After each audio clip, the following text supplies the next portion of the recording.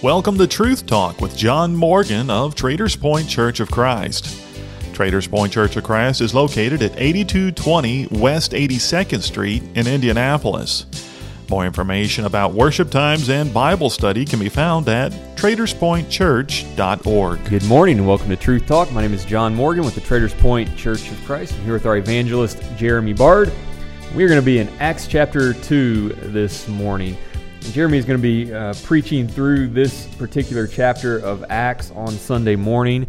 So we're going to take some time to look through that together today. Acts chapter 2 is probably one of the more well-known chapters in the New Testament. But a lot of time, as Jeremy pointed out when we were talking about this, a lot of time is spent towards the end of Acts chapter 2, and there's a lot leading up to the end of Acts chapter 2. And so we're going to take a step back and look at the chapter in its entirety together this morning. So Jeremy, as you get started studying on a chapter like this, something that I'm sure you've read a million different times over the course of your life, how do you prepare to present a sermon on such a well-known chapter and really make it come alive again for us? Well, I think a lot of ways, especially for a chapter like this, is you try your best to kind of look at it and read it and study it as fresh as you can. You know, sometimes we almost throw that cliche out there. You try to, look at it like you're looking at it for the first time. And in some passages, it's really virtually impossible to do that.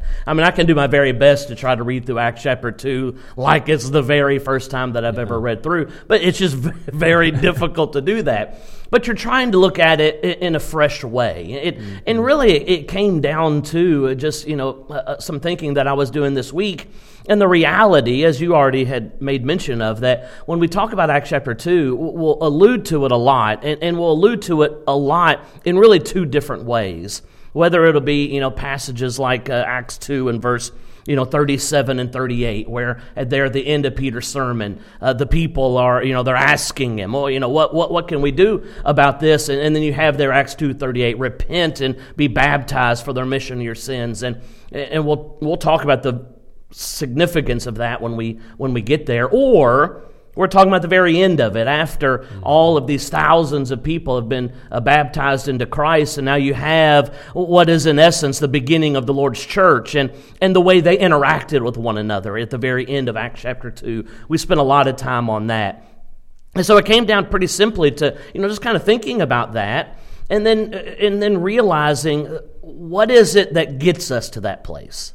What is it that gets us to Acts 2, 37 and 38? What is it that gets us to there being a group of people who are in Christ and worshiping and being together and loving one another? What is it that led up to that? And then you go back and you pick up Acts chapter 2 and you try to picture the story, you try to picture the scene. We'll do a little bit of that this morning. And it really, as you made mention a moment ago, it allows the whole circumstance to kind of come alive. Yeah. And that's a fresh way that you can really take a look at it. And then it makes, I think, Acts 2, 37 and 38 sing a little bit more. It makes the end of Acts chapter 2 with the interaction of the church with one another really be put into a little bit more of a context when you go back and grab the whole story from what you have at the very beginning of Acts chapter 2. I think it helps also in doing exactly what you just said, to try and look at it from the perspective of the apostles as well. I think it's easier for us to be on the receiving end. We hear the gospel sermon that's being preached and how we respond to that, and obviously it's easy for us to relate to that a little bit more. But to put yourselves in the position of the apostles, I think, is an interesting way to look at Acts chapter 2. Because in a lot of ways, what happens here in Acts chapter 2 is really the beginning of something entirely new for them as well. Jesus has obviously been crucified on the cross. He's risen from the dead. He spent 40 days with them after he had risen before going back up into heaven. And now, probably just, 10 days later, Acts chapter 2 hits. And so these guys have been with Jesus for the last 3 years. They've witnessed him die. They've seen him raised from the dead. They watched him go back up into heaven. And now 10 days later, they're sitting here, I can only imagine, kind of a little bit scared, like, what do we do now? Jesus, our leader, our Savior, he's gone, and now it's left up to us. And what are we going to do? And so to put yourself in that situation and kind of experience what happens in Acts chapter 2 through their perspective, I think it helps me anyway to kind of envision this whole situation that unfolds here, and beginning in Acts chapter 2 and over the next few chapters as well, from their perspective and how they take on this new role that they've been put in charge of, obviously with the help of the Holy Spirit, as we'll see here in the beginning of Acts chapter 2. But that really, I think, opens an entirely new way of reading Acts chapter 2, to read it through the eyes of the apostles as they really begin to figure out what's next for them. It's really interesting you bring up kind of the timing of all of this. If you expand it out, let's say to 2 months of time, when we start to think about that and we think, hey, is 2 months a long time? I mean, it really isn't. I mean, we're sitting here really towards the back end of the third month of the year, and it seems to me as if, 2019 has just started, and we're nearly 3 full months in, right? And so when we think about 2 months, so let's take Acts chapter 2 and let's go back just 2 months. And when you go back just 2 months, we've already made mention that after after Jesus is raised from the dead, after being crucified, he's there with his disciples for 40 days. And now you're 10 days later, and I think that's right.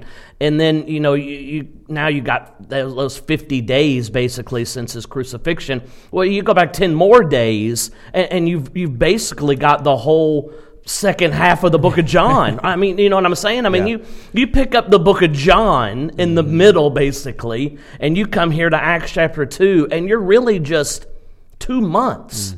And then if you start to then examine all that takes place for these guys in the second half of the book of John to where we are right now, it's unbelievable to think about all that Jesus went through in the last couple of weeks, or certainly even the last week of his life, leading up to his crucifixion, the 3 days that he was in the ground, the incredible emotion that would have come from his resurrection, and then meeting with the apostles and being with them for 40 some odd days, seeing him ascend into heaven, being told to wait.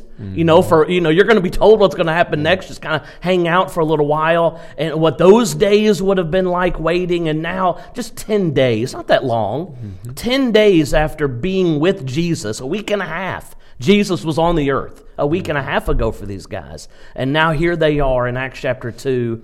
And the scene is set, and it's just, and I think you're right, to really start to picture the whole circumstance from their perspective, and how really quickly the book of Acts will move from this point. Yeah. And just to think about the impact that Jesus certainly would have had on them, and now to deliver his story in the way that happens here in Acts chapter 2 is remarkable to think about. 2 months. It's incredible to think about. And we really see, the providence of God at work in all of this, not only in the time frame that you mentioned here, but the fact that this happens on the day of Pentecost, which would have been a time in which all of the Jews, regardless of where you lived, would have been coming to Jerusalem for the day of Pentecost. So everyone would be here during this time frame.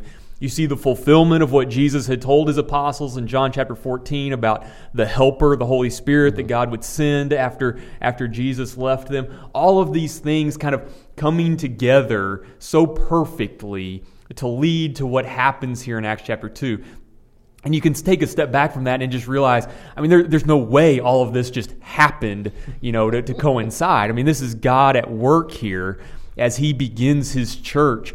And it's just so amazing to be able to go through here and see, wow, all of these people were here, the apostles were here, the fulfillment of the Holy Spirit coming to them, and Peter preaching about Jesus' death, burial, and resurrection, and the impact that had on people and their response. All of that is just showing us the power of God at work in all of this. He is in control of this. This is exactly how he wanted his church to begin. This is exactly how he designed it. And so to be able to look at that and realize, wow, this was in the plan from the very beginning. This isn't something that just kind of happened one day and it was written down for us. I mean, this is something that was in God's plan from the beginning for His church to be established at this time and in this way. And that's just such an amazing thing that we have recorded for us to go back and read. Yeah, and it is interesting that the timing of all of this seemingly is perfect, especially for the audience. Mm-hmm. That you have a time here where you have Jews from all over the world coming to Jerusalem. The historians will say that just in the temple area itself, you could fit 200,000 people just in the temple area. That's not counting all of the people that are in the city, just in the temple area. And so it would just, the busyness of the place would have been just off the charts right now. And God does something, and He showcases, we'll talk about, these speaking in tongues here in just a moment, but I mean, He showcases something that I think shows the world that this message that is about to be delivered is for everybody. Now, the one that we have from Peter that's given to us here in Acts chapter 2 is very specific for the Jews, and he makes a point of referencing that several times throughout Acts chapter 2. But from the very outset, I think God, He kind of portrays and He puts that picture out there that this message, what Jesus has done, is for everybody. And it's a message that everyone needs to hear. Now, the Jews kind of get at it first in Acts chapter 10 when Cornelius is converted to Christ, and you kind of have the spreading of that into all the world. But you have here these men speaking in other languages, and I think that is certainly to show that this is a message for all people, and you're at a time here that you have all kinds of people right here in Jerusalem specifically. Well, that's what is alluded to here when we see the tongues coming upon the apostles, giving them the ability to speak in a variety of different languages. We even see as many of the people who are present, their home language is listed here for us. Now, they were Jews by bloodline, but obviously at this point in time, the Jews had been spread and scattered throughout a large portion of the known world. And so there were a lot of Jews who grew up speaking a variety of different languages, but they still came back to Jerusalem for the day of Pentecost, or the harvest of the Feast of Harvest, or Weeks, or whatever it was called in the Old Testament. They came back for that feast, and so they would come back as Jews, but they all spoke different languages at this point in time. Right. And so in order for this to be something that they were all able to participate in, we see God, again, His providence, giving these men the ability to speak in these tongues so that they could communicate with all of the Jews, regardless of their language at the time. And so to your point, this obviously is a fulfillment of the prophecy that this would be brought to the Jews first.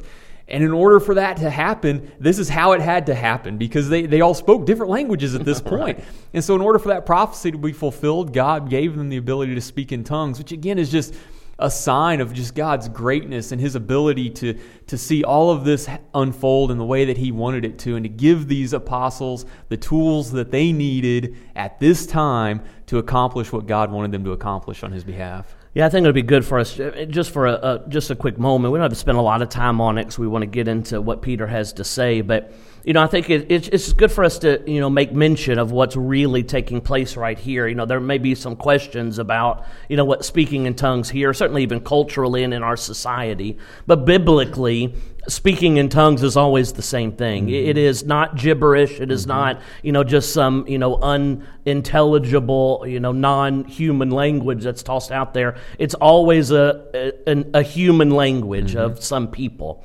And when what's taking place here is the apostles, who are not able to speak all of these languages, miraculously, they are able to do so. So it is happening to the apostles, and not the ears of all the people that are there. They're not, there's not one person speaking and they're hearing it. No, it is, the Spirit is on the apostles. They're speaking, and people are hearing their own language. And so it is an actual language that's being spoken, a language that they don't know, that they've not learned. But that's what the case is. And even when you get into, books like 1 Corinthians, you talk about tongues. I think even there it is an actual intelligible, language that's being used. And in a lot of ways, even what you're saying, I was thinking about it here as you were making your last comment, it almost is like a reverse Tower of Babel situation, in a lot of ways. Yeah. I mean, you think about the Tower of Babel way back early on in the book of Genesis. I mean, God's unhappy with the way people are conducting themselves, and he scrambles all of their languages so that they can't communicate, they can't interact with one another, and they just can't do those things. But now here, this message is so incredibly important. Yeah. He brings everybody now together, and the same language is the gospel. I mean, it's delivered certainly in their own tongue, but the same language is the gospel. It is now what is to unite everyone. And it just, it was interesting, just kind of thinking about that was, kind of popped on me, right here. But it's just an interesting way that God says, listen, it is so vitally important. Everyone needs to be able to hear this message. Everyone needs to hear this story. And that really is what the book of Acts is about in just a few words. It really is. And as you start to get into what that message truly was, I mean, it's very obvious as to why God wanted everyone to be able to understand it. And I think what we see as Peter really begins his sermon there in verse 14 and following, what we see here in Acts chapter 2 is really the same message, the same type of sermon that we will see repeated over and over again throughout the book of Acts. And it's so interesting to me that the message that is being delivered always leads to the same response. And to me, that's always been something that really hit home to me because, obviously as a teacher, preaching on occasion, talking to people about the gospel, it always is something that we have to ask ourselves, well, what am I going to say? What is it that God wants me to say so that I can try and have the most significant impact on the person that I'm talking to? And I think you go to the book of Acts, and the answer to that question is obvious. You preach Jesus, you preach his death, you preach his burial, you preach his resurrection. Yeah. And when that happens, the response is always the same. What do I do? Tell me what to do. Because when the truth about Jesus is preached in such a way, it leads people to ask that question. And so that's why this sermon is preached in Acts chapter 2. I mean, almost the same thing is preached in Acts chapter 4, and so many other places throughout the book of Acts. And I think that goes to the point that you were making. God wanted and needed that message to be heard by everyone. And so he starts here with the Jews in Jerusalem, and he makes sure everyone there can understand it. And then as we see throughout the book of Acts and following, that message is then taken to the rest of the world and still to us today. As teachers, as preachers, as evangelists in our communities, keep it simple. Preach Jesus, preach his death, his burial, his resurrection. And this is the type of response that we'll get from that. Paul, he'll make that point several times throughout his writings. You have, the book of Romans chapter 1, talking about the power of the gospel, where he says, I'm not ashamed of the gospel of Christ, for it is the power. And he talks about the power that it has there. He talked to the brethren in Corinth, 1 Corinthians chapter 2, where, they got all kinds of different things going on, and they're just kind of, divided among themselves. And then he makes the point, listen, I don't want to be involved in any of that. I don't want to know any of that. The only thing I know and the only thing I want to preach is Christ and him crucified. That's it. And you see the simplicity, and you may say, well, man, there's all kinds of stuff in God's Word that we can be, preaching about. Yeah, there is. But ultimately, it all comes back to this, what we see in Acts chapter 2.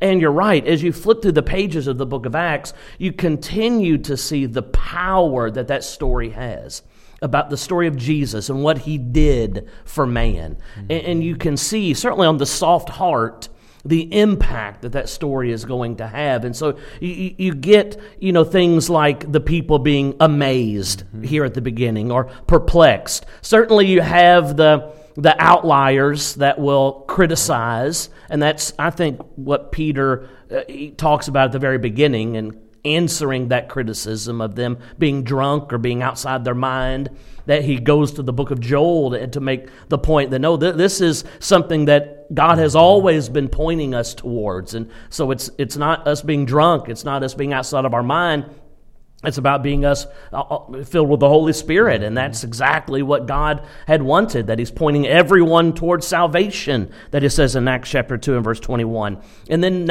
in verse 22, all focus turns to Jesus. All of the focus turns to Jesus, who he was, who those people knew him to be, and ultimately what they did to him. Yeah, and I think the point you just made is an important one. He uses Joel and he uses the Psalms here just in Acts chapter 2 to make the point that this has been in the works since the beginning. Yeah. In fact, none of this should really come as a surprise to any of you all as Jews, because it was the prophets and it was David and it was they were the ones that were pointing you towards this day, towards this man Jesus from the very beginning. None of this should come as a surprise to you. And he continues to do that. Paul does that in his epistles as well. He'll continually reference back to Old Testament prophets as they look towards the time of Christ to make the point that this shouldn't be a surprise to you. You know, you shouldn't be wondering about all of this. This is something that God has had in the plan from the beginning of time, and his prophets have tried to lay the groundwork for this time. And so he uses that here in Acts chapter 2 with all of these Jews present to point to the fact that this is what was planned all along, and now you are here during the fulfillment of that. You have seen the fulfillment of these things. Now, what are you going to do with it? What are you going to do with all of that? What are you going to do with this understanding of what you did to the Christ after hearing about the truth in regards to who he was and what he came to earth to do? And all of that, bringing in the Old Testament, I think is an important part of that. And I think it still has an impact on us today, maybe not in a different way than it would have to first century Jews, for sure.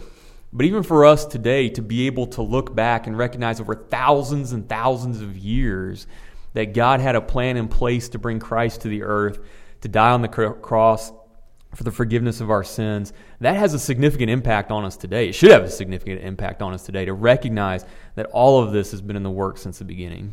You know, we often use the phrase that hindsight is 20/20. Yeah. You know, and we use that when we get to a point, you know, sometime, you know, into the future that we can get there and look into the past, and things seemingly are more clearer in the future than they were in the present. Yeah. That we can look back and say, oh, now I can see that was going to be a big problem. I didn't see it then, but man, I can see how I should have seen that. And we use that phrase, you know, all the time. Oh, that's in a lot of ways how Peter preaches this sermon, especially at the very beginning in verses 22, 23, and 24, where he makes the point, listen, I'm talking about someone there to those people that you know, that he did the signs and he did the wonders, those things that cannot be denied, that he was crucified, that he raised from the dead.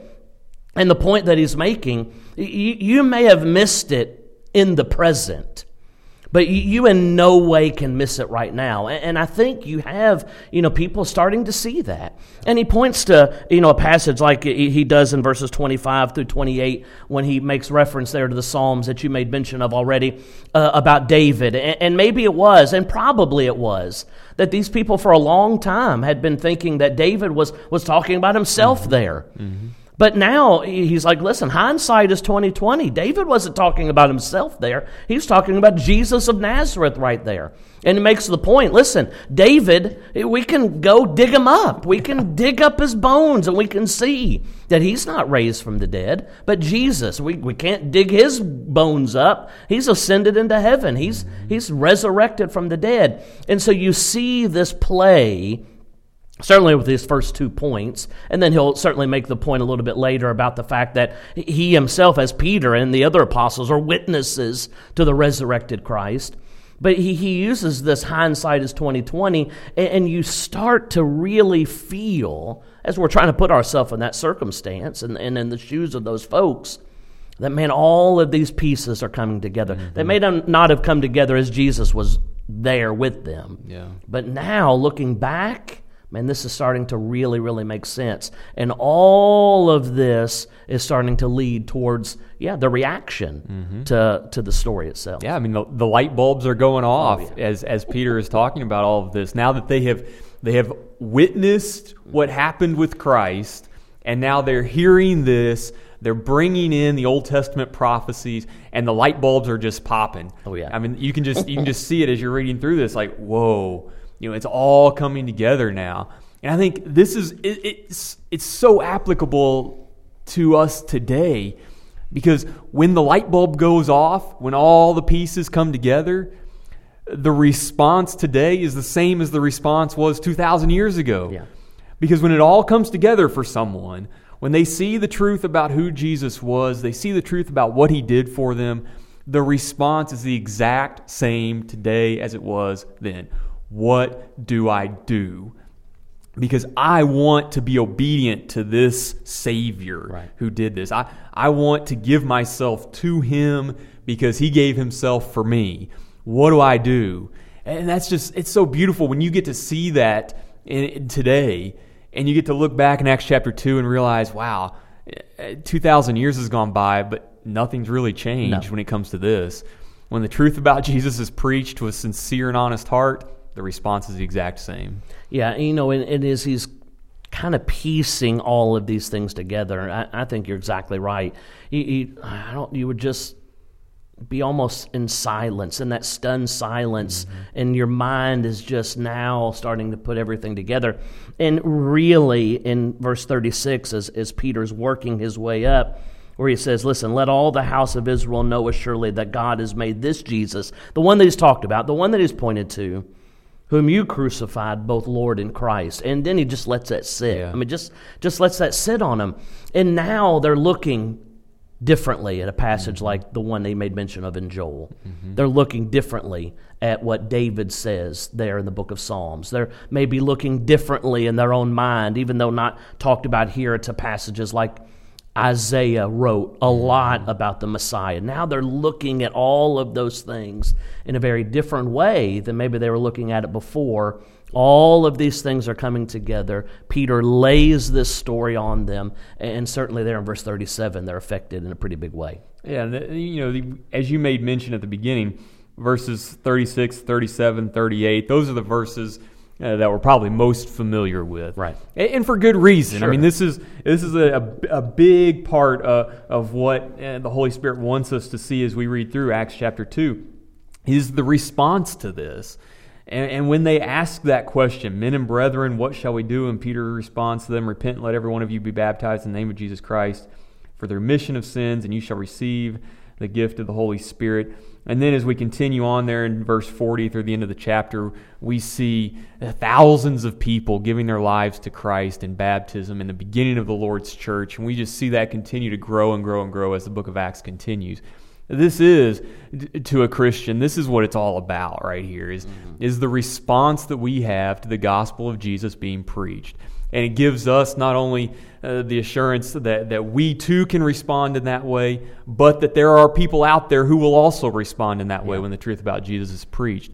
And that gives us our marching order, so to speak, as to what we're supposed to do as evangelists for Christ, to teach others about Him, the truth about Him, and trust that, as you pointed out in Romans chapter 1, that the power of the gospel will work in people's lives today just like it did back then. And the growth that we see in the church from here on will continue to happen today because the truth about Jesus hasn't changed. And there are still people out there who are interested in searching for that. And that gives us hope that we have the opportunity, if the Lord gives them to us, to reach out to those people and to share this message of Christ with them today. You know, they're being brought face to face with the sin in their lives. I mean, the mistakes that's been made. I mean, ultimately, the big one that's put right in front of them is, listen, the Jesus, the Messiah, you put Him on a cross. And so now you have a huge thing, but you have all of their mistakes, all of their sins, you know, they're coming face to face with, and you have that just really, really important question. What can I do about that? Right. Well, God has not just left us hanging out there. Yeah. I mean, it could have been listen, you had an opportunity. You had the chance. I just came to earth. You had all the opportunities and you blew it. I mean, that's all. He could have said that, but he doesn't. He says, listen, there is something that you can do. You can repent. You can turn from that kind of mindset, and you can be baptized for the remission of your sins, washing all those sins away. And you continue to see that same formula play out through the book of Acts. Repentance, confession, baptism, over and over and over for the remission of their sins. And it is in God's love of man that He's made this even an opportunity for us. And it is an incredible call to repentance that we have, and it's a pretty powerful piece. Absolutely. We'll go ahead and wrap things up. We want to thank everyone for your time this morning. Hopefully you have something to think about here over the next few days. We want to encourage you to continue your study and follow along with us as you can at TradersPointChurch.org or on Facebook as well. So thanks again for your time. We'll talk to you next week. You've been listening to Truth Talk with John Morgan of the Traders Point Church of Christ. Traders Point Church of Christ is located at 8220 West 82nd Street in Indianapolis. More information about worship times and Bible study can be found at TradersPointChurch.org. You can hear Truth Talk every Sunday at 10 a.m. right here on 98.9 FM WYRZ.